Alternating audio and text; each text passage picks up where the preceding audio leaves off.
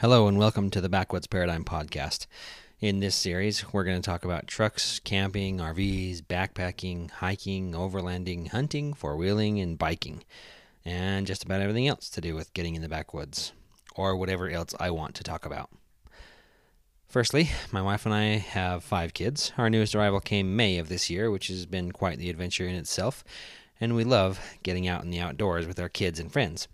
We intended to have this posted before her arrival, but here we are adventuring through life not posting podcasts. But the baby is super cute. But now, back to the outdoors adventuring with us. We like to have some things planned to look forward to. My wife enjoys having somewhere to get out to after being down healing for a while, and now that our baby is a little older, we can go on adventures again. We have one trip planned so far this next year to Yellowstone National Park. You know, especially since the series has been such a hit with so many of us.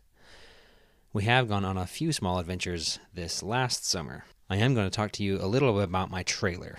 I bought it about 2 years ago, and my first year of camping, it leaked from the fresh water tank, which made us really have to conserve and was very frustrating.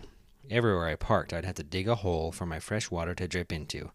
Not to mention all the kids in the whole campground letting me know that something was leaking out of my trailer. And all the adults asking me what's wrong with my trailer every single time.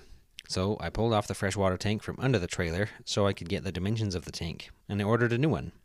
Then I had the joy of figuring out what new fittings I needed and how to reinstall the tank. It took some work, but I did get it done, and poof, no more leaks. Back to adventuring. Last year we went camping to Goblin Valley for 4 days, which was a lot of fun and so sandy. We were cleaning out sand out of everything the next couple of camping trips and finding more and more. That was fun, but the hike through all the goblins for the day was worth it. We also went up to Fish Lake National Forest at a little lake called LeBaron Lake for a weekend. So beautiful, a little light-headed. We were up so high, we went fishing and hiking around, and we got quite the surprise in the night, waking up to things banging around the outside, and it was a bear. Shocked at the sight of a bear, we watched it rummage through our camp and tip over our mostly empty cooler that we left the ranch in because we ran out of room in the trailer fridge. The bear finally got one of its teeth into the ranch and got a few licks of it before moving on to the griddle. It was latched, but that didn't stop it from knocking over our griddle and trying to get the delicious bacon grease left inside.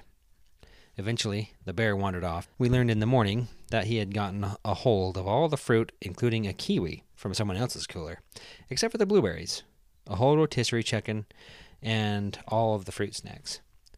Some pulled pork from another cooler, wandered by another camper's car. For the remaining nights, some of our party stayed up each night, hoping to witness the bear when it came back, looking for a meal again. All too unfortunate for them, the bear never visited again. Some questioned our credibility of having even seen the bear. Well, I have the pics of the bear paw on my griddle to prove it. Anyways, stay tuned to hear all the adventures we head out on. Thanks for listening.